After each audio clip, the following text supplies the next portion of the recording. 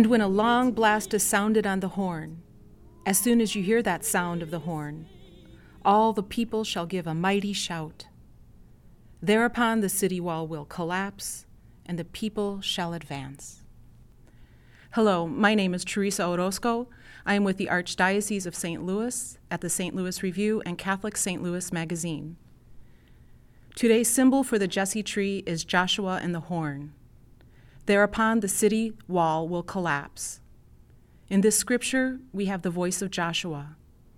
Joshua's mission is to bring unity to Israel as God has called him to do. In Jericho, there is a great wall that must come down.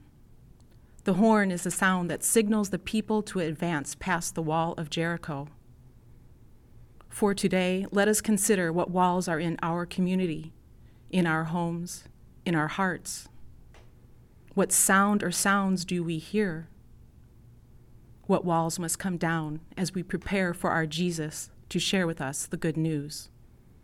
The season of Advent gives us 4 weeks to reflect and to go deeper into our relationship with God and others. In the readings of Advent, we find deep symbols, images, and sounds, inviting us to pay attention to those things that keep us from one another.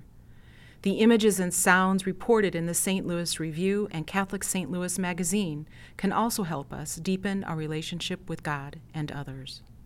For me, as I continue to prepare in this Advent season, I'm especially paying attention to the sounds and images that call me to community and friends.